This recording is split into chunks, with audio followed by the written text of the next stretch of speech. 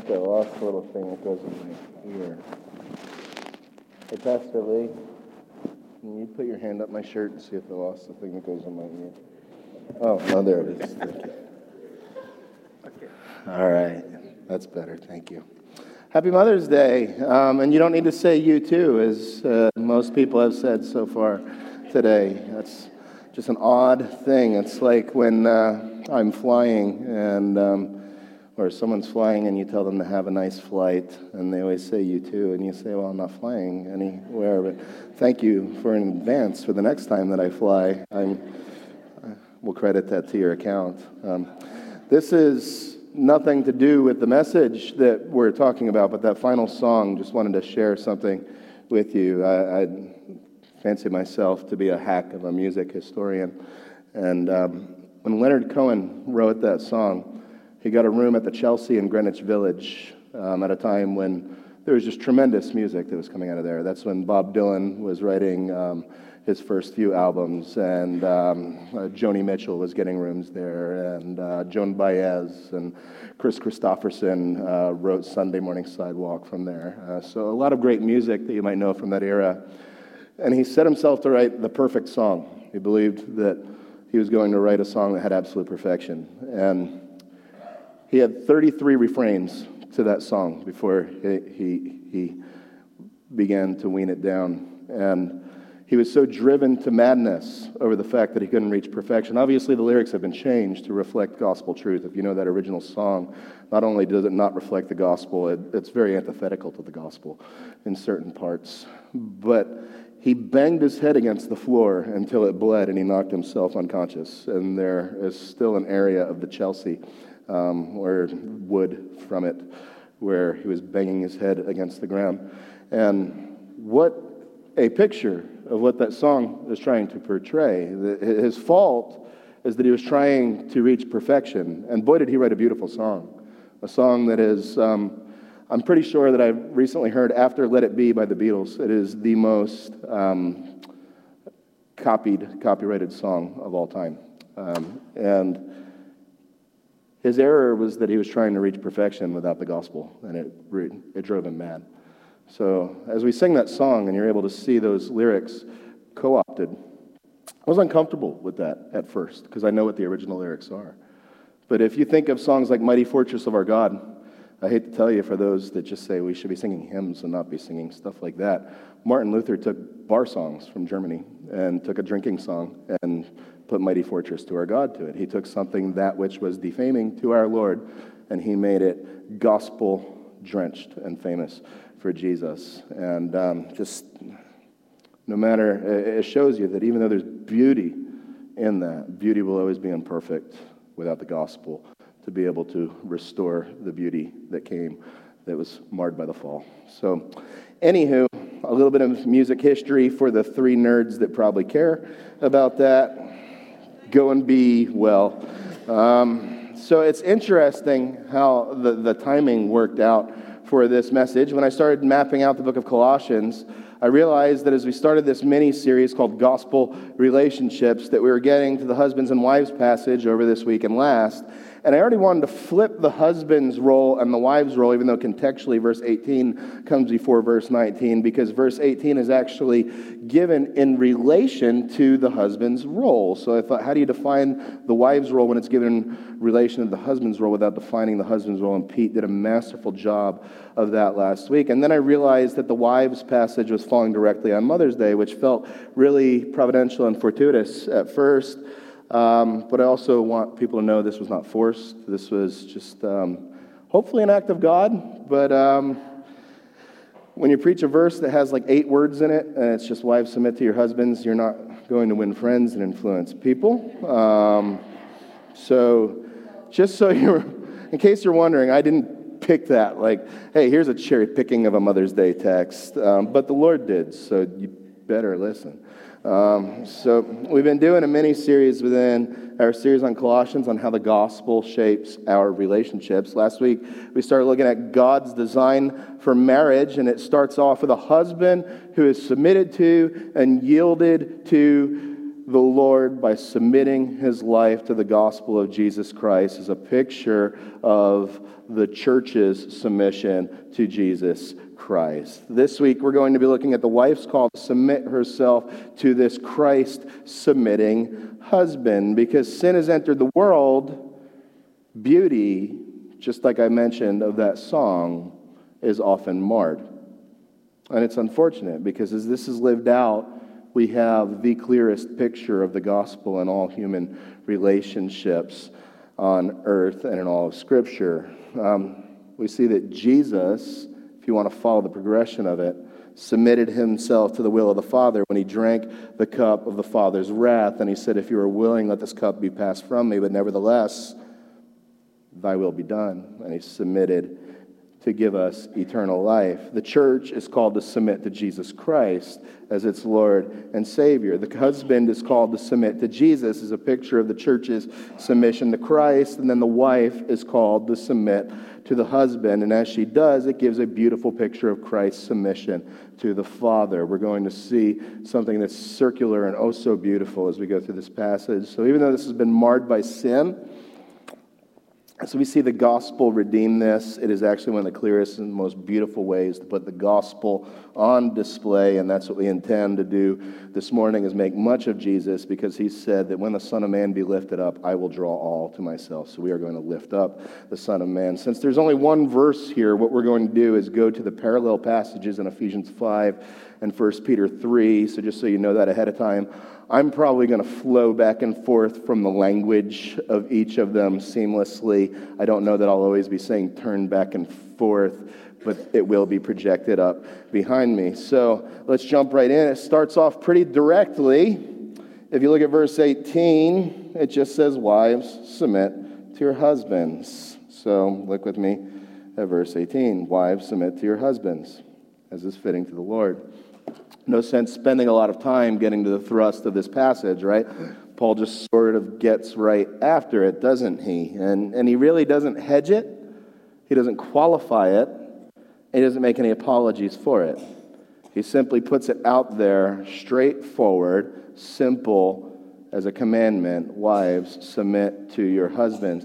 Cowardly men and angry feminists have made our job harder by putting baggage around these terms that probably did not exist when Paul used this terminology. So Paul was able to just put it out there and sort of take some things for granted as he shared this. So we need to spend a little bit of time, because of just cultural baggage that surrounded this, clearing away some muck. So let me spend some time clarifying our terms before we really get into the flow of thought, so that we know that we're all using the same term and not just importing our own meaning into the term. First, submission is not just something that the woman is called to. Last week, we looked at how husbands are called to submit themselves to the Lord and every aspect of their lives unto the Lord. It's something that God himself practiced when he came in flesh and walked the earth. Jesus submitted himself, subordinated himself to the will of the Father. So with that being said, it's accurate to make the point that there has never been a human being who's ever walked this earth that is not called to what we're calling people to in this passage, which is the beauty of submission. Number two, get this. There's a couple of points that I just want to make sure that if you remember nothing, you're leaving with this, and it's just like an arrow, crystal clear. So I want to say this as clearly as I can. Submission does not mean a difference in equality, just a difference in function. I'm going to repeat that because it's so important that you leave with that. Submission does not mean a difference in equality, just a difference in function. This is proven by Jesus Christ submitting himself to the will of the Father. He did not become less equal with the Father. Philippians 2, 1 through 11 spells that out. It completely makes it clear. Colossians 2, 9, which we covered a few weeks ago, makes it even clearer when we see that he was the fullness of deity in bodily form. So he placed himself under the Father in function, but Jesus was no less than the Father in value. That's what theologians call functional subordination within the Godhead. And it set an example of what subordination was supposed to look like and what submission was supposed to look like. Get this, Jesus never ceased to be equal with the Father. All of our creeds affirm that. If you don't affirm that, you're a Jehovah's Witness, maybe a Mormon, or just you don't believe the Bible. But Jesus never ceased to be completely equal with the Father. So submission does not speak in any way to inequality. The woman is in every way equal and equivalent to the husband. But all that being said, I don't think that most people that struggle with an understanding of this term and this passage, that it's theological in nature. I could sit here and theologize to you all morning long, and I don't think it would ever actually hit the heart that beats within your chest, because I'll say over and over in this message this morning, submission is not a theological issue. Submission is a heart issue. I think that more than struggling with the theology behind it, people struggle with some of the baggage that came from this term, such as prior experience of abuse. Look, somebody that's been abused in the past, who's been under a heavy hand, is going to have a hard time letting go of the hurt that's come from that abuse. And if that's you, I'm so sorry. It's understandable that there would be baggage that would be laden within this term. And I'm sure, just given the percentage that we see that abuse exists within society and the number of people in this room, that there are people who have come out from under abuse. And I'm sorry that it mars the beauty of a passage like this. So it can become distorted and give you a distorted set of lenses to see things through and cause you to see things in a rather jilted manner. So because of past abuses, you end up importing a meaning into this passage that Jesus never intended to be read into this text. And that's tragic because it obscures the beauty of a passage like this. And really what it does, it obscures the beauty of God's design that was laid out way back before the fall even, back in Genesis chapter 2. I've seen just the pain of people having bad experiences marring their ability to see this text. I remember going to the conference, if you guys remember this, years ago when there was the Council of Biblical Manhood and Womanhood that Grudem and Piper put together. I got to go to the conference that they had for it out in Moody Bible Institute when I was going there. And there was a panel of theologians, some very complementarian, some egalitarian on the stage. And this woman just stood up and started to assert all of the things that she would never submit to. I would never submit myself to a man. I would never submit myself to a pastor. Women should be able to be elders. To say less so is inequality. The reason that I have for this is we've just seen men who have been overbearing for years. And it was really beautiful. If you ever read anything by R. Kent Hughes, his wife, Barbara Hughes, who wrote The Attributes of a Godly Woman, I believe, actually began to weep on this panel. And she said, she was having a hard time composing herself, and the moderator said, "Are you okay?" And she said, "I'm just so sorry that that's been your experience, and that experience has just robbed you from being able to see the beauty of God's design." And she turned to Kent next to her and said, "I've been able to call this man my pastor and my husband, and he has faithfully modeled what I've seen in passages like this, to where it is not a have to, I get to submit to Kent." And it was awesome. Like, you saw the entire place, which was half filled with very feminist people and very complementarian people. The whole place just stood up and just applauded as they just saw the humility that was just drenched from her heart. But because of abuses, it can take away the ability to be able to see passages like this clearly. Also, another way to mar it is just misunderstanding of the term from either poor teaching or lack of teaching. Let's be honest, lack of teaching is probably a reality on this. Nobody wants to stand up and look. You know that the church, statistically in America, is 64% women. So that means that by just sharing this passage that there's 64% of a chance that I'm going to offend more of the body today. So it's easy to just say, like, let's skip this. Let's teach on Proverbs 31 this morning. That has some very easy and fun things to say. I'd say that's a common baggage. Nothing wrong with Proverbs 31, by the way. Beautiful passage. It's not where we're at in our text. There's no way of understanding this truth without understanding the stuff that Pete taught on last week on the husband's submission to Jesus. So people that have understood this as a one-sided perspective are going to have a skewed view on how they interpret the rest of this passage. And it's showing that it's something that's just not taught on accurately very often. So a lot of people have never really been shown what it is supposed to mean. Another reason for baggage is suffering from misapplication of this concept. That's sort of a combination of reasons 1 and 2 that I just gave you. If the man uses a verse like this in order to validate foolish, Nabal-like, abusive, cowardly actions, then a woman can end up kicking back against the topic itself when it's really the fool who ended up making this doctrine odious, not the Holy Spirit who wrote this in perfection. When it's not submission that's off base, but the foolish man that's wrongly applied it for his own selfish pleasure and reasons. Did I just cut out? Bloop. Okay. So another big reason for the baggage is allowing culture to define things instead of Scripture. This is a biggie in today's day and age.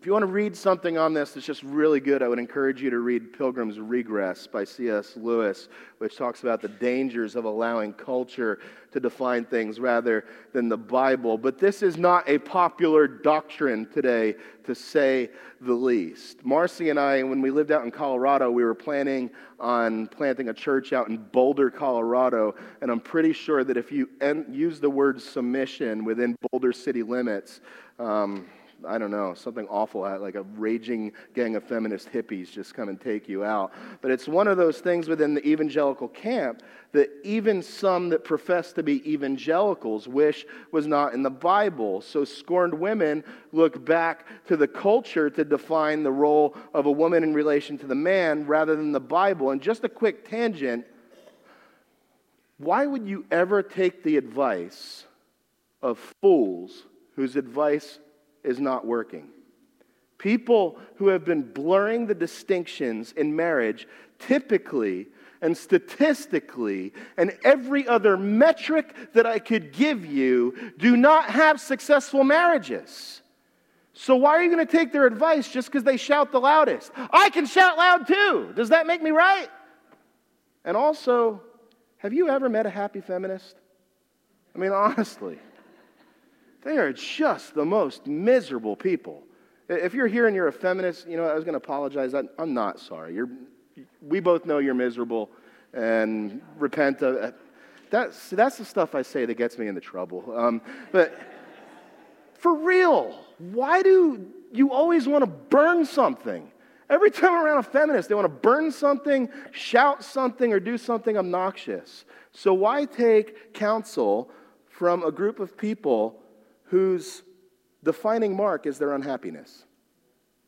I don't know. That's not the way that I would look for counsel if I was looking for somebody to speak into my life. At the heart of the baggage that prevents a biblical understanding is just having an unsubmissive spirit that doesn't want to understand the concept. We're going to stress over and over and over in the next 15 minutes before I finish this message that submission is a heart issue. Jesus' submission to the Father. Look, even though he knew that it meant his impending death was a heart issue. For the joy set before him, he endured the cross, despising the shame, because it was a heart issue for Jesus to subordinate himself to the will of the Father. My daily submission to Jesus, or my lack thereof, and my decision to take back control of my own life, is a heart issue.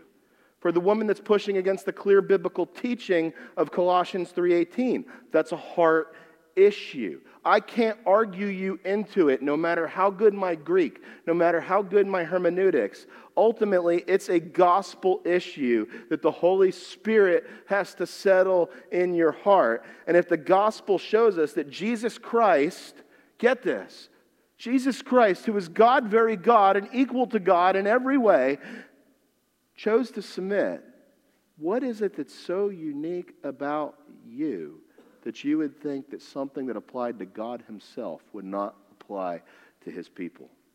So moving on from the baggage, that will be the last that I make of any qualifications here. What does the term actually mean? I really wanted to study this and study it from a lot of angles because it's a misunderstood term and misapplied context. So I want to make sure that we're actually teaching this the way that it's supposed to be taught, because you can't call somebody to do something that they do not understand and then expect that they will do it rightly. So I studied every Greek usage of the term in the Bible, hypotasso. This translated submission. Each biblical usage, each New Testament translation of the Old Testament, which we know as the Septuagint, each usage in ancient Greek Koine literature, each usage and interpretation by every one of the church fathers, each translation. It probably sounds more impressive than it is. I have software where I just type in one word and it just goes and spits it out to me. But I did read them after it spit it out. But all that to say that biblically, contextually, linguistically, historically, submit always means submit and has always been translated submit, regardless of the translation, regardless of the linguistic barriers. So we make no apologies that we believe in the biblical doctrine of submission. I would say that most women who profess to be Christians would not have much of a problem with at least the concept of submission. Part of our belief here is that the Bible is the inspired, inerrant, holy, perfect, without error in the original manuscripts, Word of God, believing every single word, even when it's not convenient to the lifestyle that we would like to live. So if you claim that it just doesn't apply to you, then you have a way bigger problem than your interpretation of Colossians 3. You have a problem with God himself, and you have a problem with the authority of Scripture. And you probably have a problem with authority in general. The hardest word in this passage and the parallel passages, though, is not even submit. The hardest words are the rest of the verse, as is fitting to the Lord, or as Ephesians 5 puts it, in everything, or as the church submits to Christ. Because in everything, just like the word submit means submit, guess what in everything means? It means in everything. So this is usually where the disclaimers begin to come in, even though the Holy Spirit didn't see a reason to put any disclaimers in there. So obviously, look, the one disclaimer, you're not supposed to submit to sin. If your husband is calling you to sinful behavior, you're not supposed to go along with that. That is the disclaimer, but unless it's an issue of sin, everything means everything. The other difficult term in the parallel passages as the church submits to Christ.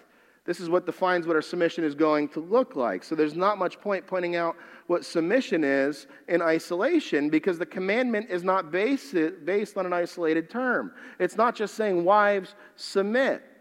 It's telling the wife to submit as the church is called to submit to Jesus, and as is fitting to the Lord here in Colossians 3:18. So the only proper way to exegete this passage and to take anything away from it is to ask the simple question, how does the church submit to Christ? And I have 8 examples for you. The church submits to Christ as the leader.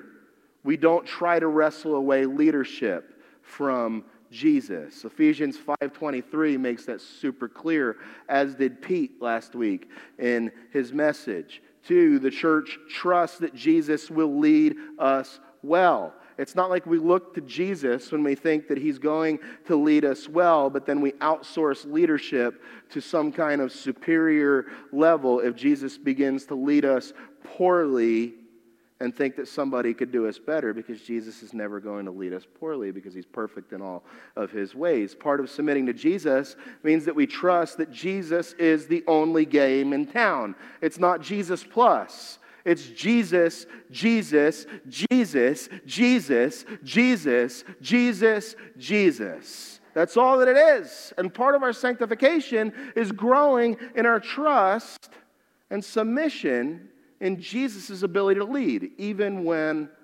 it's difficult and even when the road is hard. The church, number 3, seeks to lift up Jesus and hopes that people will see how awesome Jesus is as a result of looking at our church. We don't want people to look at our church and say, wow, what an awesome church. Wow, that guy's an articulate preacher. Wow, those guys are good musicians. We want people to look at the church and see one thing, Jesus. If you left here and what your takeaway is any of those things that I just named, we failed you. That's not what we want to portray. You're to look here, and we're just to be mirrors and glory reflectors so that you can see Christ. We as a church exist to magnify the name of Jesus. And we believe that part of our joyful submission to Jesus is to just be glory reflectors with everything that we have. Amen? The church, number 4, trust that Jesus is always supposed to be the one that we're led by, and we are to never be led by another. Failure to submit was really the story of the whole Old Testament, wasn't it? That's the book of Hosea in a nutshell. I wanted to love you. I wanted to pour myself out for you, but here you are chasing yourself after other nations that abuse you, do not care for you the way that I would care for you. Come home. And you see heartbroken Hosea going after Gomer, saying, you don't have to go and outsource yourself to another. I love you. How many times do you see a heartbroken God in the Old Testament? Everybody looks at the Old Testament like Old Testament God was this God of wrath, and the New Testament is this God of flannel board Jesus. Hogwash. The Old Testament is a story of a heartbroken God who is calling an adulterous people back to himself, saying, I love you. Why are you leaving? You have no idea the fireworks display that I have in store for you when I send the Lamb of God to be able to call you back to myself and to be able to fix that which sin marred. Jesus is dealing with the same thing as he laments over Jerusalem. And he says, Jerusalem, Jerusalem, how I longed to gather you together. I just wanted you to come and be led by me and not be led to another. Submitting to Jesus means that you have your eyes just locked on Jesus, and that we're not led astray by someone who is not the true bridegroom. Number 5, another way that we express our submission to Jesus is the church submits itself to a lifelong commitment to Jesus. That's what you're seeing in Ephesians 5:24, not just when the relationship was fresh. Look, the Ephesian church that he spent the more pericope of verses, I was trying to think of a less nerdy word, but that's the only word that came to my mind, to be able to describe this, is the same church that he had to say in Ephesians chapter 2, what happened to you? You left the love you had at first. Remember the love you had at first, and from where you have fallen, repent and do the deeds you had at first. Husbands, every one of you, look me in the whites of the eye right now. May it never be said of you that you've left the love that you had at first. Fan into flame that love that you've had at first. Young men, don't look to other young men and be the fools of Solomon. Look to gray-haired men that still show off their wives like they're a brand new Cadillac every time they show up somewhere. Look to the men that say, boy, have I outkicked my coverage in every way, and I have married so far. But look to them and ask them, how do I love this woman that God has given me? Don't look to young bucks like me, even though I barely fit in that category anymore with some white coming in my beard.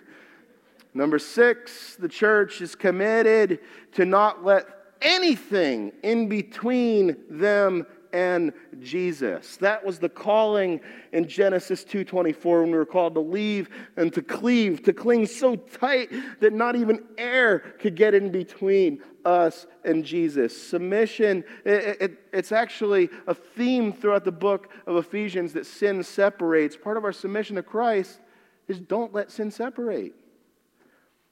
Number 7, the church seeks intimacy with Jesus as a way of life. Submission to Jesus was not just a one-time action. We daily choose to submit our will to the will of our Savior. And if you don't, you will take your will back, I promise.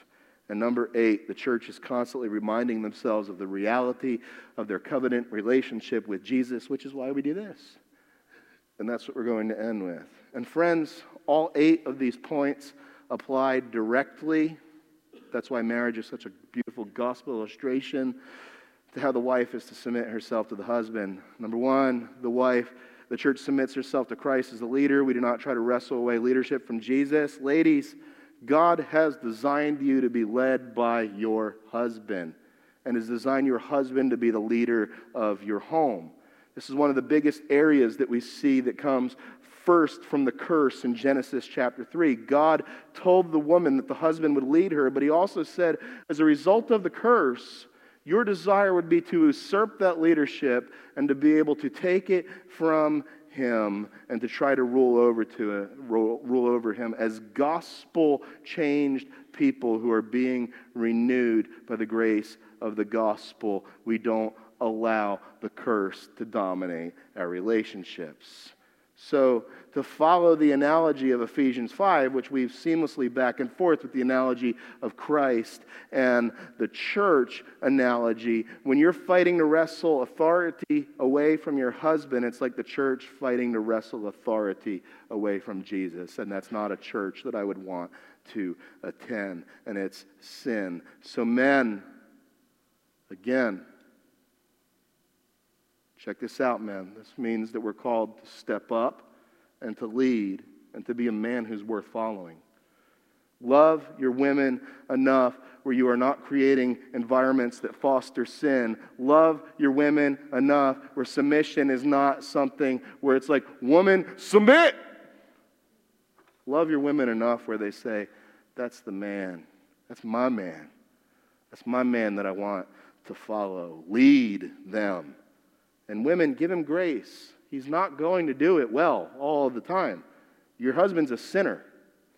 There's a great book on marriage called When Sinners Say I Do, which is all about the concept of why is it shocking when problems come in, when sinner marries sinner, and now you just have a cataclysmic effect of sinners, and they start making little baby sinners that run around the house. Look, he's not going to lead you well all the time. But I'm going to tell you something that I've seen in women. If you've done this, I'm going to call you out on it. And if you've done this, I hope you feel called out and repent as a Mother's Day present to yourself. One of the easiest ways to crush a man's spirit is to say, my husband never leads me. I need to just go to this or that because my husband is not a leader in this home. And then he tries to lead and you crush him under your heel when he tries to step up. It's emasculating. I've seen it in counseling situations over and over. And you know what it makes men want to do? It just makes them want to turtle up. They don't want to say like, oh, that was fun. You know, I've been accused of not doing this for 30 years. I attempted it and then I just got whacked upside the head. How about I try that again tomorrow? Please. I've talked to too many men who get bullied over not leading well. This doesn't say, wives, submit to your husbands, but just bully the heck out of them if they don't listen and just nag them until they go and build a shed on the corner of the roof. Bullying doesn't make them want to lead well. It makes them want to give up. One of the greatest ways you encourage your man to lead is to yield to his leadership and to help him be a leader by being somebody who's willing to be led. That's the whole example of Sarah and Abraham in 1 Peter chapter 3. If you don't know that story, Abraham was being a straight fool in 1 Peter 3. But Peter quotes that to show just how godly Sarah was being and the way that she loved her husband. As you do that, it empowers him to lead better. The church trusts that Jesus will lead us well. For many women, the reason that they're not led is simply because of a trust issue. Somewhere along the line, they decided that they lost trust in the husband's ability to lead. So they decided that they were going to take over the reins and do it themselves. And ladies, this isn't always vocalized. This can be done in secret. This can be done with an eye roll. This can be done with a huff and a puff if you don't like the way that he's leading. Doing things with a heart of, well, I just won't tell my husband about this because what he doesn't know doesn't hurt him. And besides, if he did know, that Homer Simpson of a man would just go and potentially mess it up. That's what I mean when I say submission is an issue of the heart. You can have all the appearances of submission, but still undermine trust in your heart. Jesus wants your heart. If you hear anything from today's sermon, it's Jesus wants your heart. Jesus wants your heart. I'm not calling you into mindless obedience. I'm saying Jesus wants your heart. The church seeks to lift up Jesus and hopes that people will see how awesome Jesus is a result of looking at our church. I told you that a good church is a good church because it's known and renowned for showing off Jesus. A submissive wife should want to show off their husband. Ladies, this is an area where you can shine the gospel into a world in a way that needs to hear it, because insulting husbands is the in thing to do. Every movie starts off with deadbeat husband, heroic mom, deadbeat husband gets brought to his knees, and now he gets brought back, and oh wow, he wasn't an idiot all along. Al Bundy and Homer Simpson have become the iconic men of our culture. But lifting up men and showing off your man, that is being a wife. Deviate from the notes, and I don't care that I'm getting a couple minutes long-winded on this sermon. That is an area where my wife knocks it out of the park. She just wants people to know, that's my man. And I love my man. And guys, if you know me, I'm an idiot.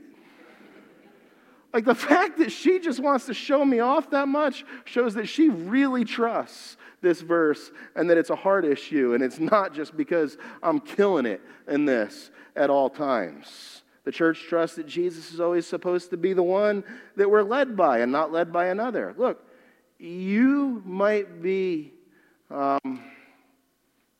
this might be more for the husbands here than the wives. But I'm just going to put it frank because I guess I've been saying everything else not frankly. I'm not your wife's primary pastor. You are. Don't make my job harder by being a coward at yours. Amen? The submissive wife is going to look to be shepherded by their husband. The church submits itself to a lifelong commitment to Jesus. I told you, not just when the relationship is fresh and new. You should be getting more committed as you go along, not less. In my community group, I have Russell in the Mills. Sorry to put you on the spot. But I just look at the way that guy looks at his wife. And what are you, 72? Am I close? 80? Should the Lord let me live to 80, which he won't, I want to look at my wife the way that man looks at his wife. Those are the examples. I want to be able to say, I want people to be able to look at me and be able to say, just by the looks that we exchange, I am in love with my wife the way that man is in love with his wife. You really just, you knock it out of the park, brother. Sorry to put you on this. Yeah. Amen. The church is committed to not let things get between the church and Jesus. 1 Peter 3 used that analogy of the husband and the wife and Christ and the church, and it makes the point that the analogy is so tight that when there's a break of intimacy, our prayers are actually hindered. We're to fight to allow no air between you and your wife. How dare you go to bed with malice in your heart towards your spouse and just say, it'll resolve itself tomorrow, when the Bible clearly says, do not let the sun go down on your anger. Let no sin separate in that relationship. When you permit it, it creates a law of diminishing returns, and you'll permit it more and more, and that's when relationships erode. The church seeks intimacy with Jesus as a way of life.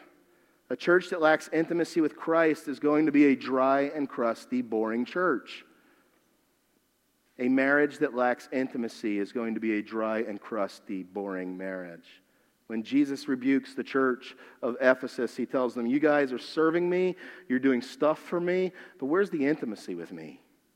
And I fear that's where a lot of marriages are. You do stuff for each other. You've already learned for years how to do stuff for each other. You might even excel at doing stuff for each other. But doing stuff for each other, let me ask you, did you guys see Al and Janet up here singing together? Does doing stuff for each other in any way replace the beauty of seeing the two of them harmonizing songs to Jesus together and just knowing that they didn't just make that up on Sunday morning, that came out of 50 years of faithful marriage to one another? You guys are precious, and you guys are another example that just radiates Jesus. Jesus tells the church of Ephesus to repent and find the love they had at first. That'd be a good start for a lot of people. That as they walk out of here, if you're having issues, just say, where was that love? You know, because I know some of you have sat with me in marriage counseling. I've said to you, what was it that first captivated you about her? What was that first time you went, oh, my heart be still?